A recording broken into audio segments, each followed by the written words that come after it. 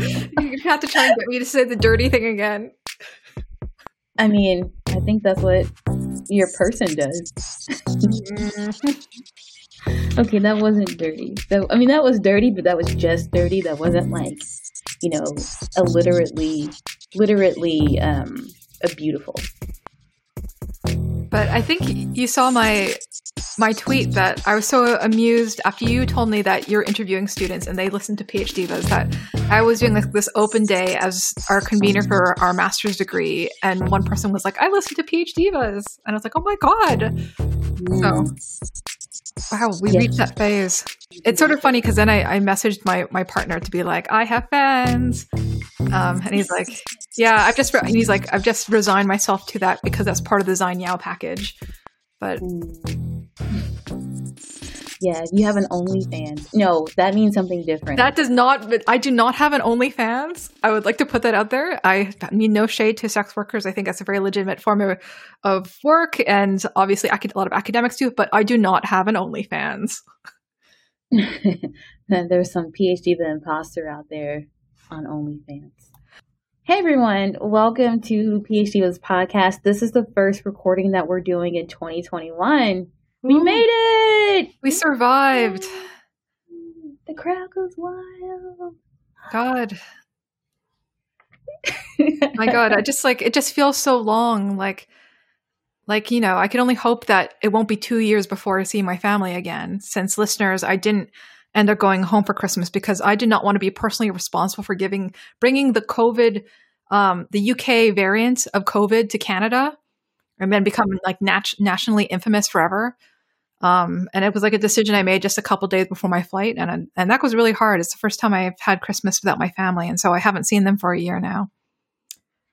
Yeah, I mean, it's really challenging. So I'm sure everyone knows, but I'm Liz Wayne, one of the PhDs, and I am in Pittsburgh. I'm a professor, and Zine is in the UK. Yes, in London. And I am a lecturer because the terminology is a bit different here. And so I'd be sort of the equivalent of a tenure track assistant professor if I was in North America.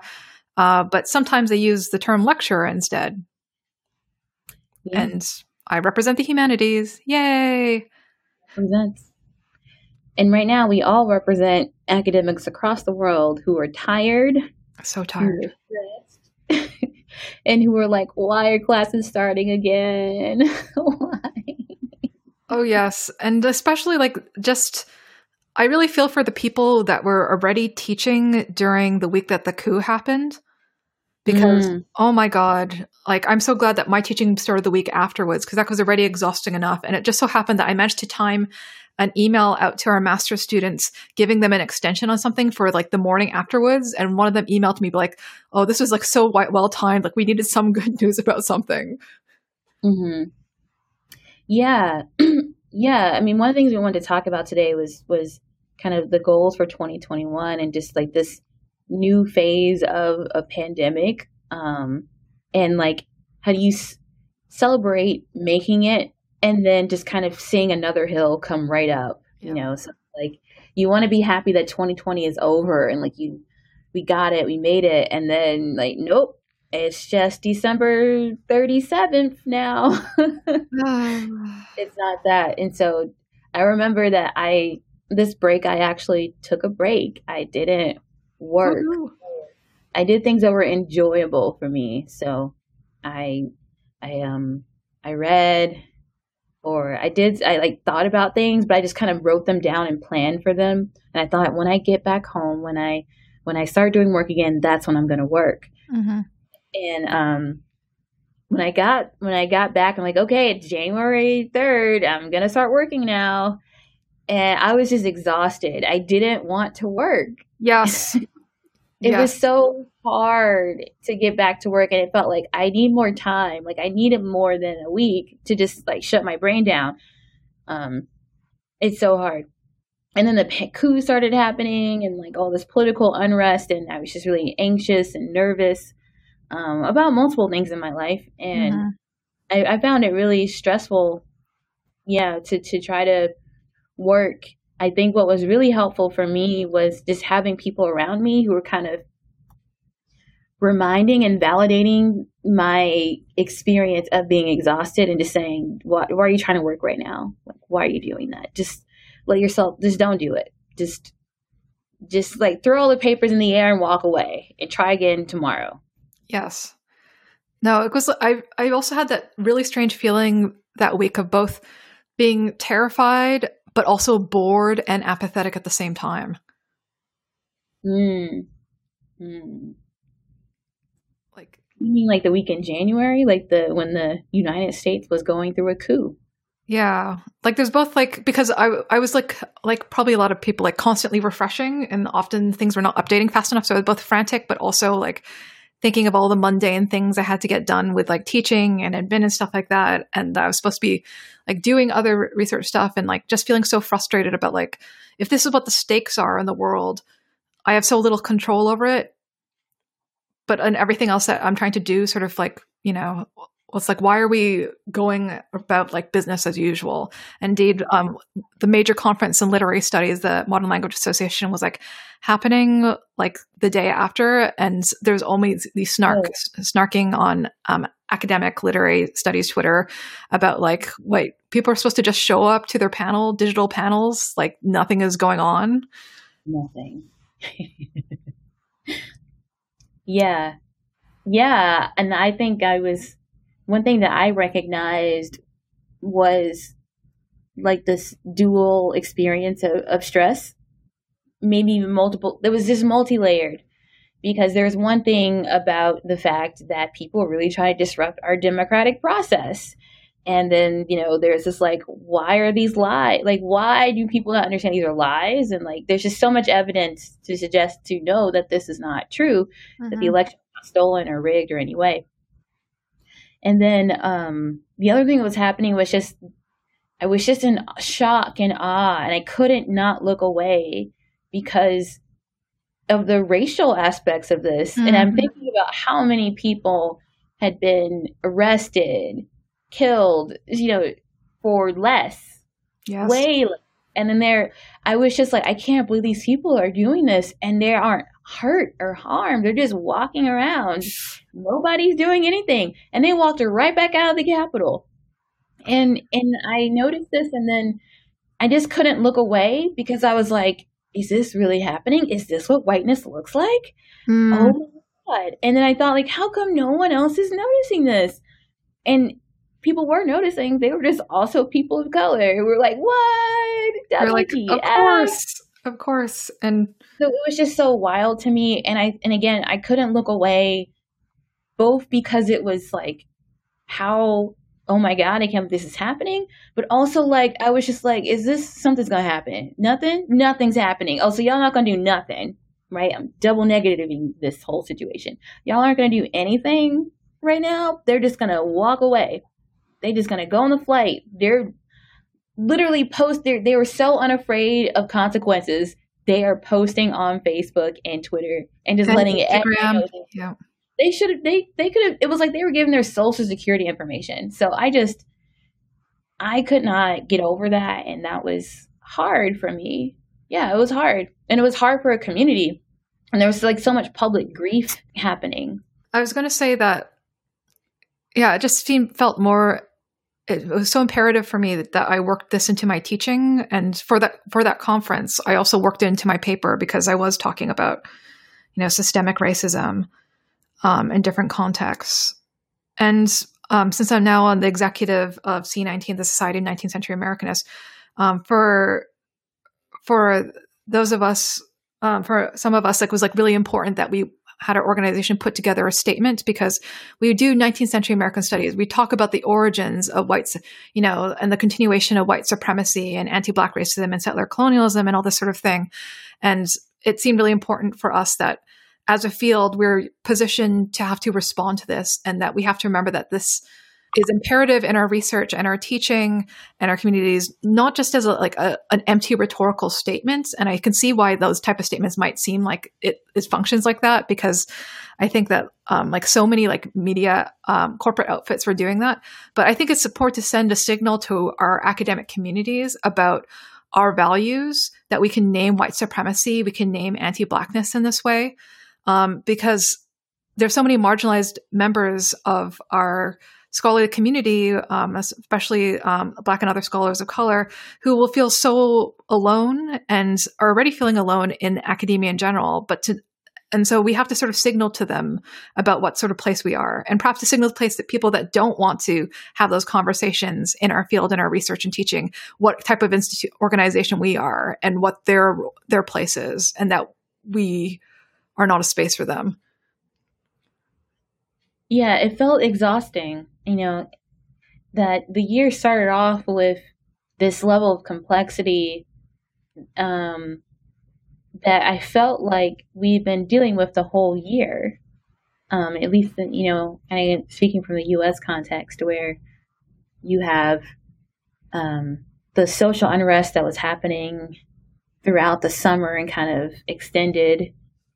And there's always these things happening, but the national attention it was getting and the response that was happening at the academic institutional level in trying to mount a response that, like you're kind of mentioning, it shows people what our values are, what we care about, but lets the people on the inside, our students and other faculty, know that we care about them too, and their voices matter. And so it was really, really challenging to do that in the midst of a pandemic where we also have disparities occurring. And we're also finding these messages of trying to get people to understand what appropriate safety measures are and how this is a health issue, not a political issue. So I think there's just overwhelming exhaustion and feeling like it never ends and you want some relief. So you can just do the work. So you can do the work that we wanted to do. I would love to just think about my macrophages, and my students, and there's all this other stuff happening. And I was also kind of, therapy has really helped here.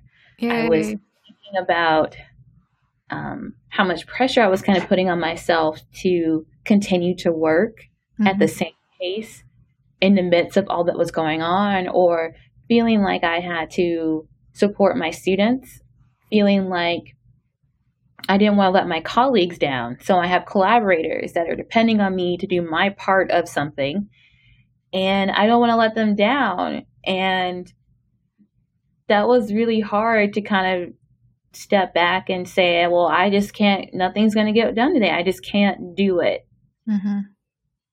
When I felt like I was letting everyone down. And I think sometimes being a faculty feels like that. It feels like when you can't perform, you're letting people down.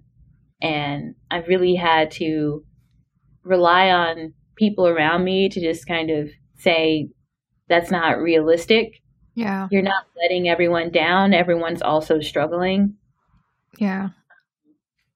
And I say perhaps especially as faculty of color, because it feels particularly personal. Yeah. Yeah. So I think, I don't know. I think it's this conversation itself that's making me feel better. Yay. But when I was really going through it, I was like, oh, I'm not working today. Or like even inauguration day. Yes, which was yesterday, and we're recording this on the 21st of January, but I needed to watch. It was in the background, and it was like I need to make sure this happened. I need to make sure that this is okay. I need to make sure that like people seem safe. And I was like, this feels normal, but I don't know if I can trust it yet. So I was still watching. And it was taking up a part of my mind. And even like talking to my friends, it was clear that they were also having similar feelings, and that there was a bit of relief happening, that they could focus on other things now, because this was like nothing happened. Yeah. Like one of my friends who's in the States sent me and another friend an email the weekend after the coup attempt, and was like, I hope that we have a very boring weekend. And it's just like, yes, Boredom, Yeah. please. I want a boring weekend. Yeah. Like apparently there's a curse, and I don't know if this is just an apocryphal one in a novel I read once, which is a curse telling someone, may you live in interesting times, which might sound odd, but I think that this is a pretty good example that we're living through. Like, this is too interesting. Like, okay, it'll be exciting to study at some point later with a distance, maybe, and probably not for people who are still experiencing, obviously, the aftermath of a lot of this structural violence. But like, no, you don't want to live through the exciting parts of the history book. Oh, no. No. It's too interesting, and you don't want to be the interesting thing. You don't want to be like on the page of the history book. Not in this way. Mm-hmm. Have your work be interesting. Mm-hmm. This is too much like Shonda Rhimes. It's like she is not a psychic, but it's like they are taken from the Scandal plot lines like 100%. And it is just wild that it feels so much like a TV show, which was meant to be exaggerated and unbelievable in a way. So what goals do you have for 2021, Liz? It sounds like some of it has to feel about like finding some sort of balance with work. And congratulations on starting therapy. I've been doing therapy for a while now too, and it's very necessary at this moment, I think. Yeah. Sorry, it was just such a funny phrase. Congratulations for starting therapy. It's like, hey, but it's sort of tongue in cheek, but also kind of serious. Yeah. Well, yes, I did that, and I'm still doing it, and it's nice.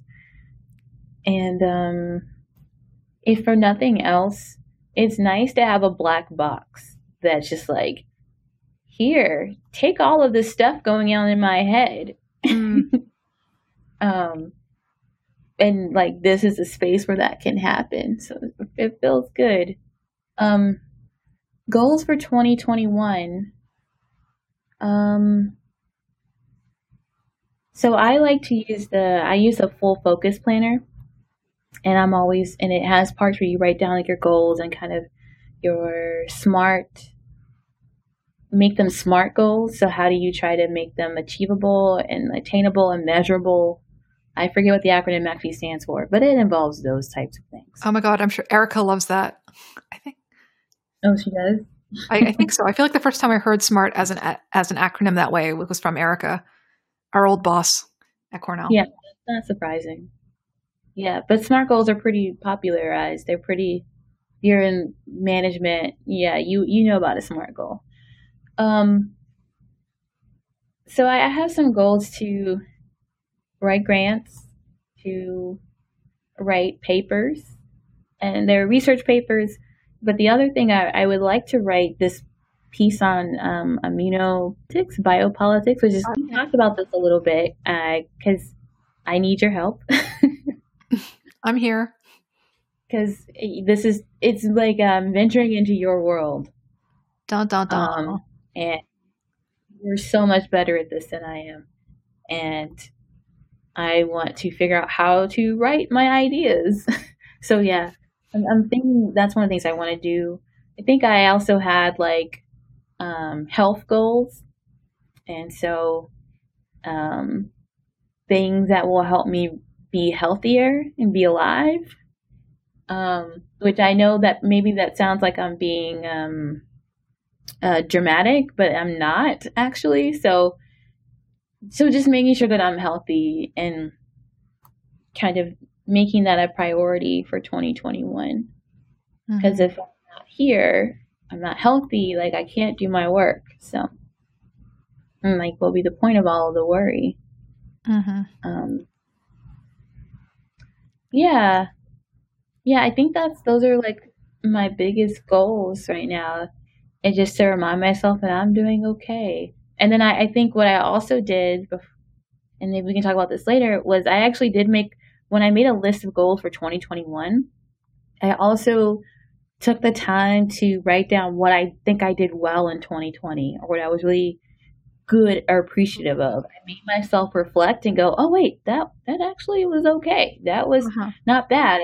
I looked at what my 2020 goals were in January and I said, oh, okay, this actually did work. I forgot about that, but I actually did do that. And I think that's also good to remind yourself of the things you did do well, because we often, when you're looking forward, you don't really look back, and not just look back, but bring yourself up to speed Mm-hmm. so you can truly move forward. No, I think that's so good because I actually found it very difficult to write down my goals for this year because I felt like they're basically the same as last year because I didn't get that much headway in terms of like some of my goals were like, get better at being happy. And that's still really hard for me. That's honest. Yeah. And but some of these will just be ongoing. And I didn't actually think to reflect on all the things I've accomplished. I think sort of like Liz, like I really leaned into overwork as a coping mechanism, which because it's always been a coping mechanism for me. And I'm sure it's the case for a lot of academics, especially of our generation, where like our success is predicated on the sort of frantic amount of work, which is not sustainable, but that's also the only thing, well, at least for me, how I feel like it's what makes me successful. So it ends up being this feedback loop where like an ultimately damaging lifestyle is the thing that I'm being rewarded for, but I can't maintain that forever. And I wrote so much last year, even though it was so hard. And now I realize that it isn't sustainable. And what does it look like to try and make it more sustainable? And things like I need to stretch more, honestly. Right? Stretching is so boring, though. Oh, so boring. It's not boring when I do it. It's just hard. But because I don't know how to do things in moderation. So when I managed to also take a break like Liz, but then with my partner, we ran every day for the couple of weeks. And usually I run every other day because you're supposed to rest.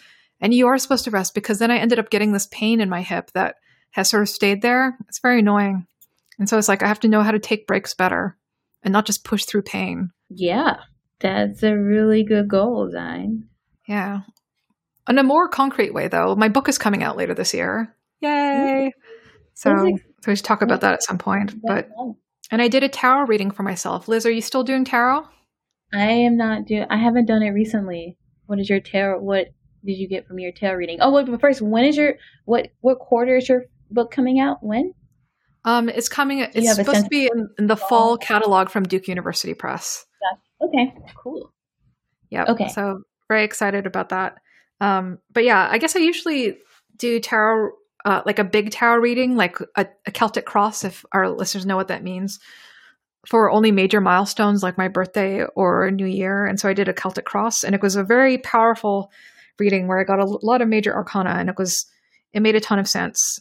And it was just like, for me, tarot was just so clarifying in terms of narratives about how I think about myself, and also illuminating things that I don't remind myself, and that there's a lot of good things in my life that I look away from too quickly because once I accomplish things, I just forget about them, and then I feel like I'm worthless and I've done nothing. Yeah. Well, I'm glad that the tarot led you in the right path. Thanks. Yeah, I haven't done tarot in a while. Yeah, I think last year was my last reading. Like I like to get it kind of. Oh no, I can think in the summer was when my last reading was. Yeah, like I have friends who do daily practices, and I guess I tried that for a while as a way of sort of monitoring myself. But for me, I think it's the specialness of the occasion, which is important. Yeah, it has to feel right. I don't know. It has to feel like, yeah, I want this. I have a clear question or a clear like desire for direction that I find really useful for going into doing a tarot reading. And you guys should also listen to our tarot episode. I forget when we recorded it, but it is there, and it was very cool. Also, Zine wrote an article about tarot, right? Yes, I think this volume is supposed to be coming out either this year or next year, finally, in this Queer and Asian America 2.0 volume from Temple University Press, which I'm very excited about, thinking about queer people of color's uses of tarot and as a means of self-making and self-definition and self-understanding. It's a lot of self. I like it. It's hard. I think that it's sort of funny the way that academia can be so individualistic in some ways, but also like it just preys on your sense of self at the same time. PH Diva's podcast has been going strong for 5 years. We are more excited than ever about the world of podcasting as academics. We want to keep bringing you great content, and to do that, we need your help with the cost of production. That's right, Zai. Through Patreon, you will support our 2020 vision for PH Diva's podcast. Better features, new equipment, and you'll get exclusive access to original content like the bloopers reel for this ad, by the way, and our reading list and outtake. Propose an episode. Get a special shout out. Yeah, exciting this is all going to be. Help us take the podcast to the next level. Click on the Patreon link to find out the many ways that you can support us. And, as always, even if you can't support us financially, you can always help out by following us on Facebook and Twitter under PH Divas Podcast. It helps a lot when you rate us and write a review on Apple Podcasts or wherever you get your podcasts.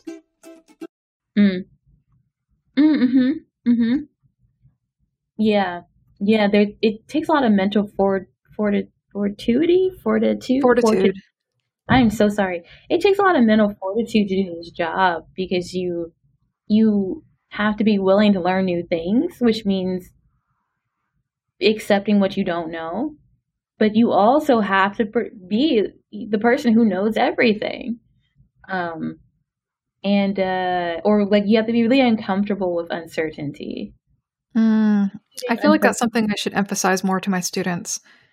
Because I guess to sort of loop back to the beginning when we're talking about both of us now being in the position of giving presentations or interviewing potential students, like how do you, Liz, reflect on like the journey that you've had and how do you represent it to your students? I missed the last part. How do I do what? Oh, sorry. How do you reflect on your journey and how do you represent it to your students?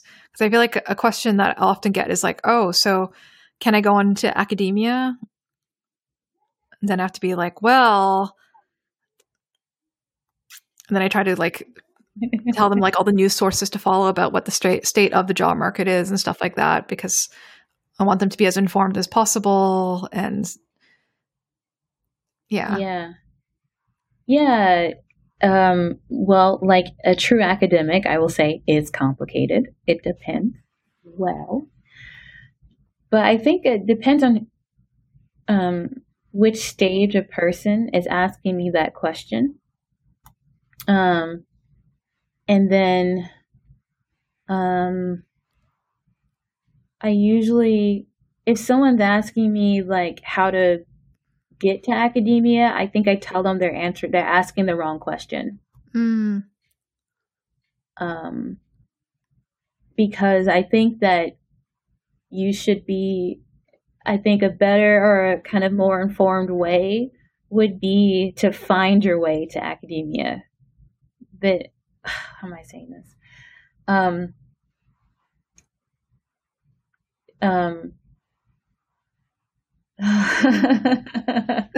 It's okay. Take a moment to think. Both being abstract and like maybe I should be more specific. So when students kind of ask me about my path, I just tell them I follow really interesting questions, and I let the questions kind of lead the path into the work, and that I've always tried to learn more about the profession while I'm doing the work. And I've tried to make meaningful decisions. And you can't do that if you don't know what the other side of the world is like. And so for me, as a scientist, it's the question of, can you do the work that you want to do in academia? So do you really want to be a professor? Or do you want to do this in industry? And so I thought about joining industry. And I actively read about it, interviewed, and did the things. And that really helped me understand what the differences are and also what the differences are not, because the spaces are quite similar. And I think that breadth of experience helped me understand what I needed, but also like, why do I want to do it in academia? And so that was one question. And then the other question was like, can I do it in academia? Do I want to do it? And like, am I doing the appropriate things to make myself qualified for this job? And so that took a whole bunch of other types of work and networking, thinking, writing, speaking to get that done. And even then, I still tell people, so at the postdoc stage, what I tell people is that I still didn't know I was going to be a professor until the moment I became a professor. Or even maybe like, I didn't really know this is going to work until I started getting callbacks. And so up until that point, you know, you're building and you're working on stuff, but there is now you're really up to that luck stage, or not luck, it's educated luck maybe, but yes. you know what I'm saying. And so exactly, I think that's also a part of it, but that's also baked into understanding what your profession and what your field is, which I think is what you were saying, because you tell people to go to get that information by reading about the field and reading the literature on the job stats and all these other things. And I've always tried to have like let me understand and let me make really strategic moves to figure out, well, where am I going to fit? Who's going to want me? Kind of things. I feel like that was insubstantial as an answer. But I tell them it's about the journey.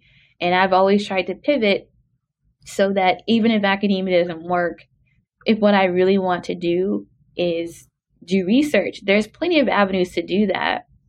It was doing the research and being able to mentor the students. I was like, okay, this is why I think I should be in academia. And then I think it's also hitting the buttons that resonated with other professors who were like, yeah, that's the person that we want to be in academia. And then it was also like, okay, but who's going to buy it? And like, oh, a few people did.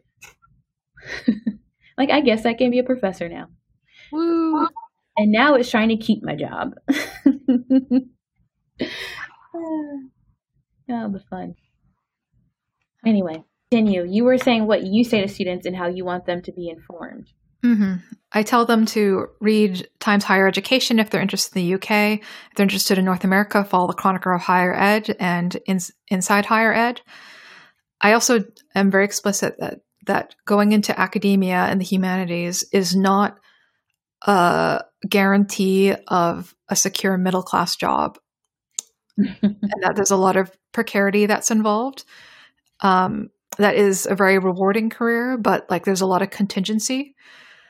And to know that people can do other things with a humanities PhD, but that what that looks like is something that you're not going to know until it happens, unfortunately. I think that's just definitely been the case for a lot of friends of mine who have definitely found happiness and fulfillment in other paths, but I know that it was a struggle to get there. And so unlike Liz, I can't say that I had questions that I was going to be able to explore in other arenas, because I actually don't know. And I perhaps feel the precarity luck of it particularly acutely because like I had my questions and all the hard work that I did, but ultimately like the fact that Cornell accepted me for the PhD, the fact that I got the postdoc that I did, it's like I both worked really hard, but if it didn't work out, I'm not quite sure what would have happened.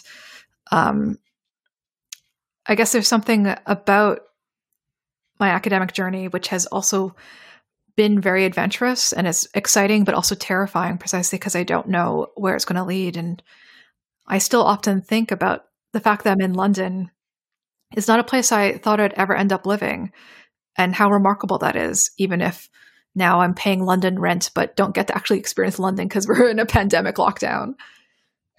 Oh, yeah. Yeah. I was going to say a silly thing. Speaking of London, that Liz learned a new word today because of the tweet that I did. Oh, I knew the word. I was just questioning you using it. Why? But chuffed is my favorite British word.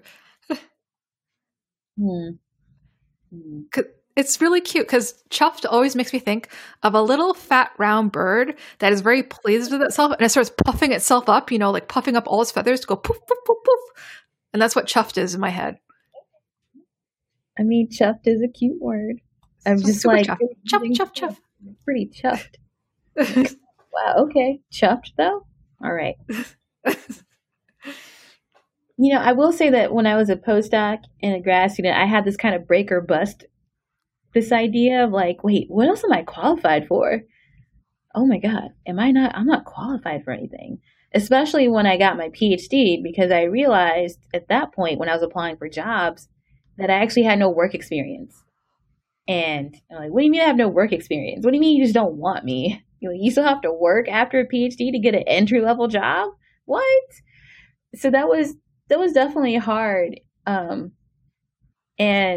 was what pushed me to look for other opportunities, or to at least become aware of them, or to broaden my network so that the pivot wouldn't be that hard. Mm-hmm. Because of the fear of realizing that I didn't have any backup options, and I was just an overqualified backup option.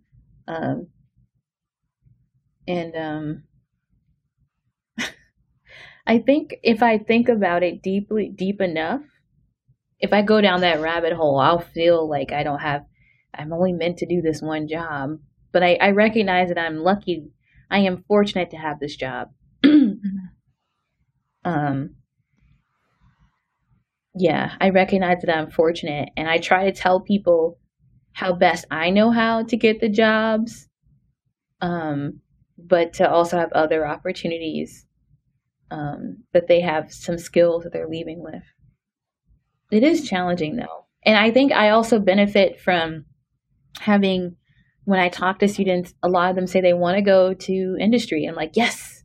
And it's like, it's not that I don't want people to go to academia, but it feels easier for me. Like I'm not lying to them, Mm-hmm. Like I'm not, when someone says, oh, I want to go to industry, I'm like, okay, great. Let's help you get there. We can do this. Let's do this. When someone says, let's go to academia, I'm also saying, great, let's help you get there. But it's also like, I don't know, I don't know. Or like, if anything, I'm saying, great, now let's help you do enough of good work that when you graduate, I can hand you off to that postdoc that you really need to get that job. Mm-hmm.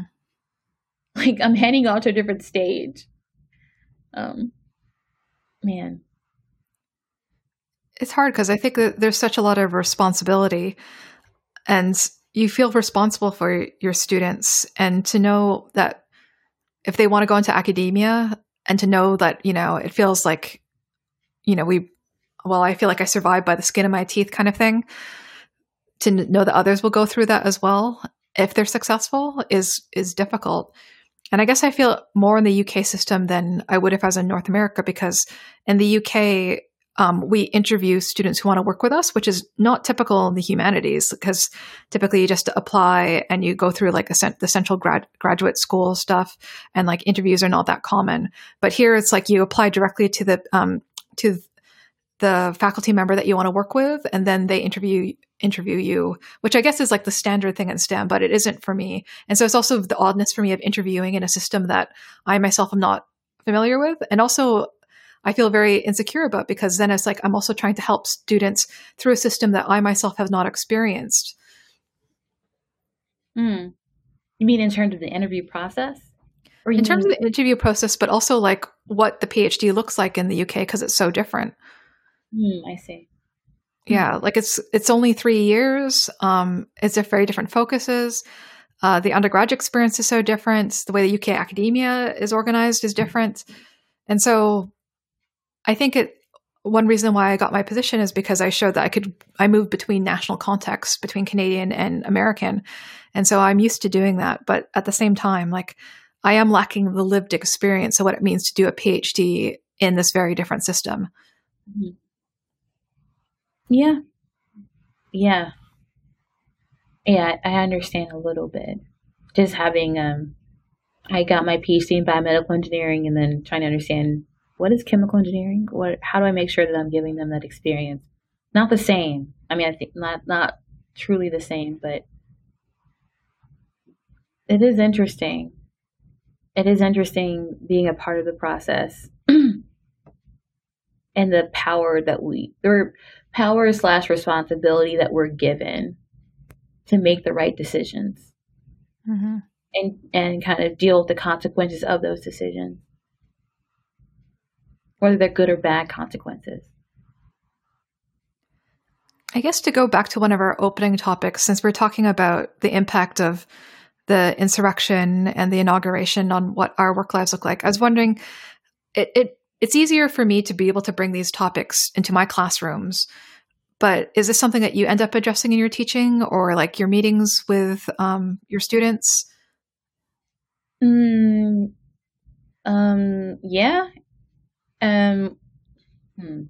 So what I would say is, to give an example, when the protests were breaking out over the U.S. in response to George Floyd, I took one of my lab meetings to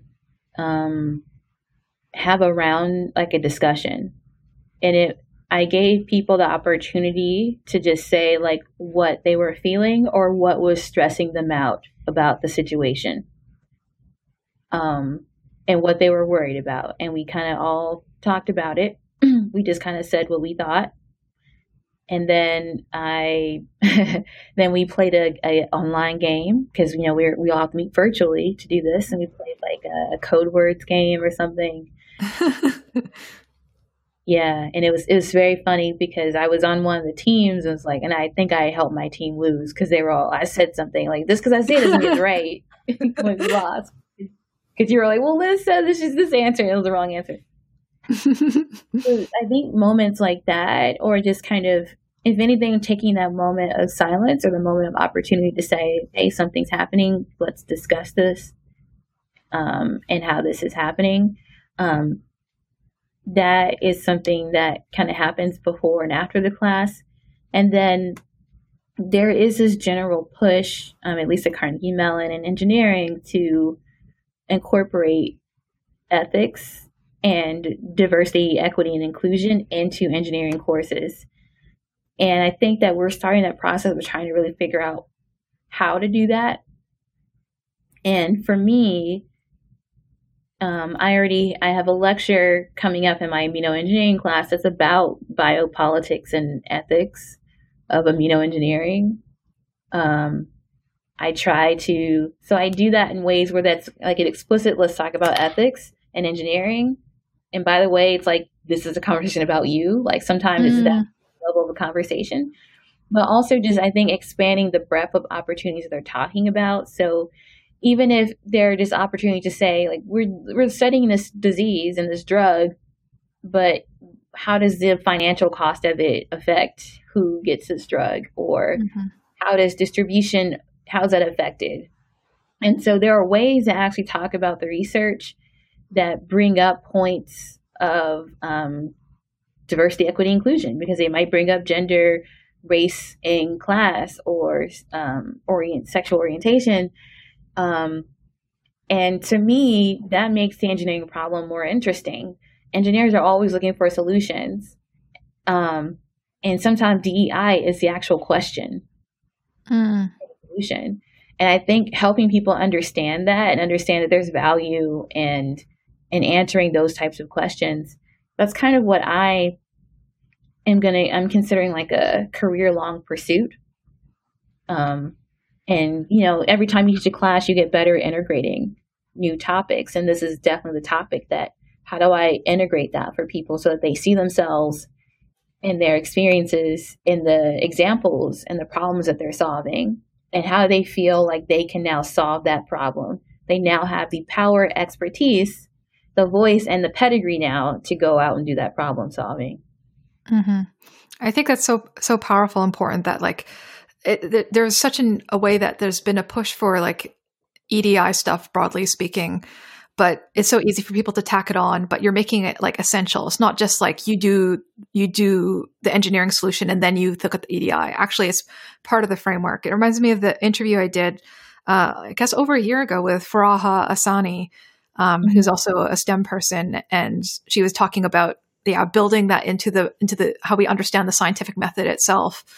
again, rather than having it be addition. And I think what both of you are doing is so important, that is only going to benefit the upcoming generation of STEM academics.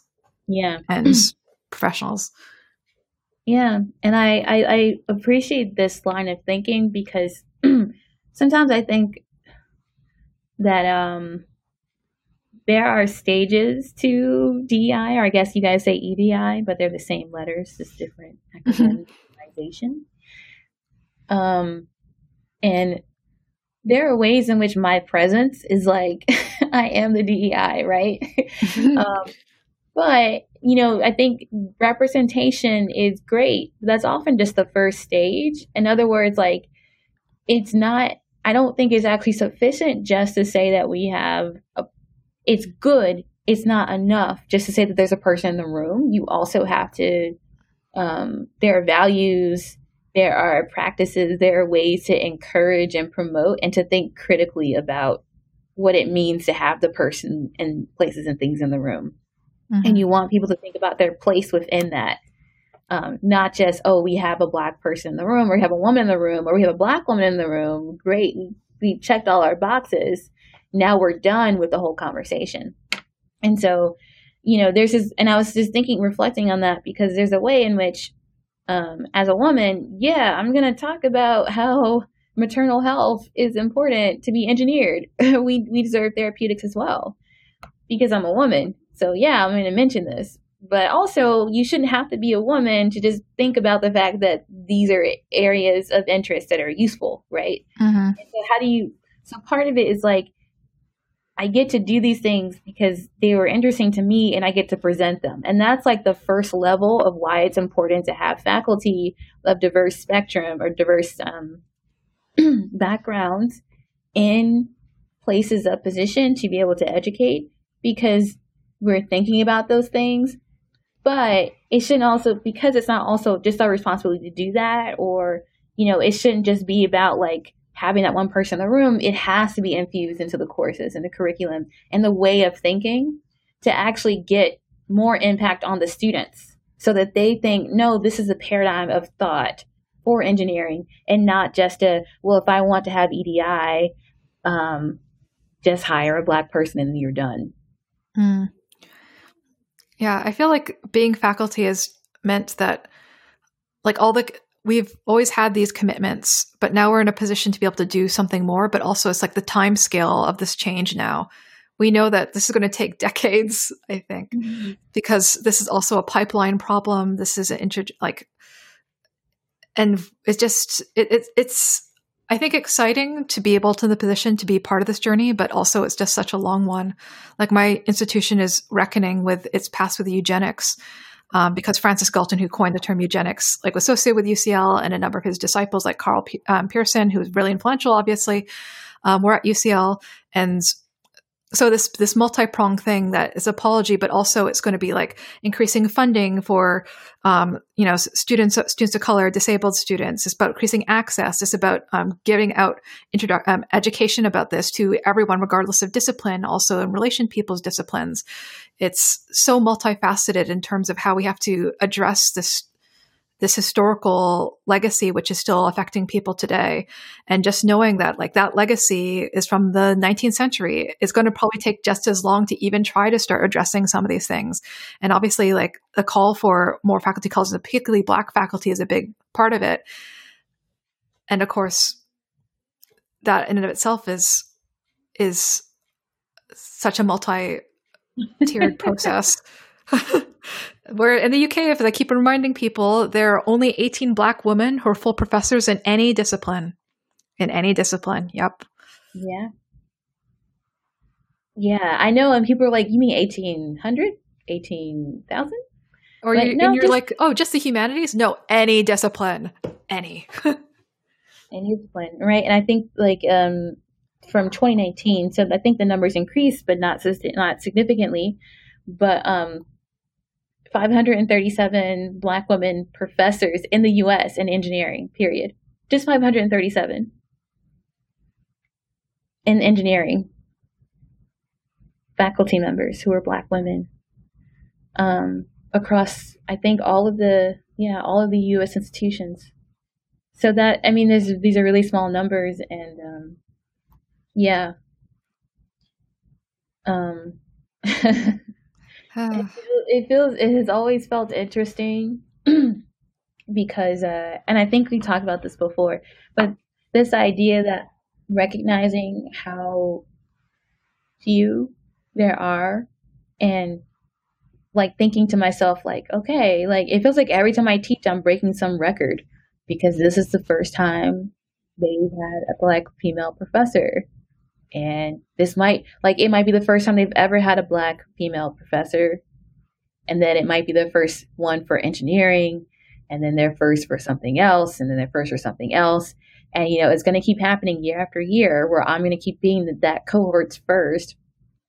But on the flip side of that, now they can say they've had one, but then what does that mean? And yeah, it's just interesting. Or like now, like, oh my God, am I the first time this Black person's ever had the experience of having someone with some shared background with them in the room? And then,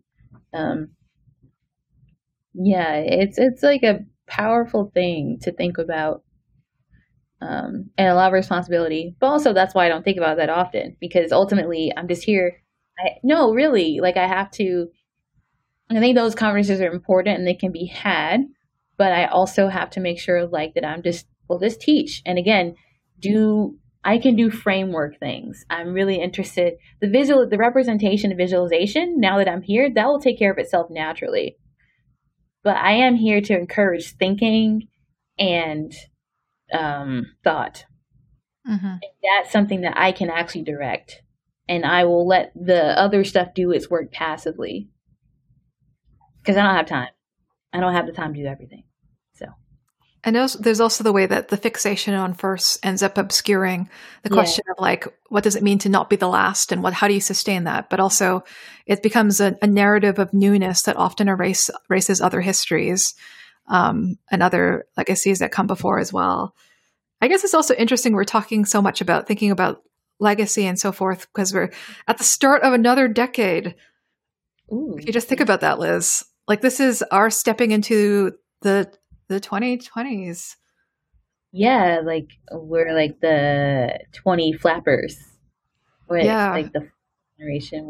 We're shaking it up here.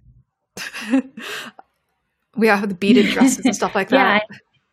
Yeah, it's kind of cool to be a part of the generation, just to shape and make an impact.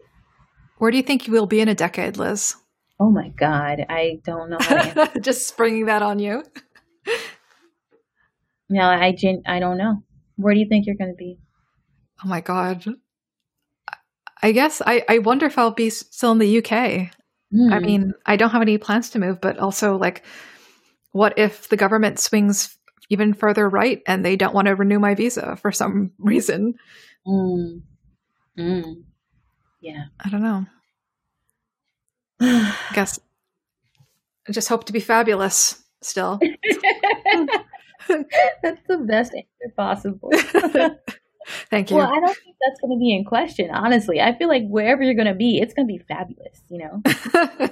I mean, that's probably the only surety that I feel is that you'll still be fabulous. Thank you, Liz. And same to you. Maybe that's a good point to wrap up at.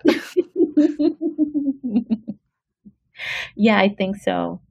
So I just want to thank everyone for listening to the podcast, listening to us all these years, and to our Patreon subscribers, thank you for supporting us. We do have some content coming out for you guys very soon, so look forward to that. And yeah, just thank you so much. Thank you. Take care of yourselves. Mm-hmm. All right. See you guys, or listen to you guys. I always say see you guys like I can actually see you. And I'm like, why do I keep saying this? And I do it every time. I know. We're just such a visually oriented culture. We're so visual, guys.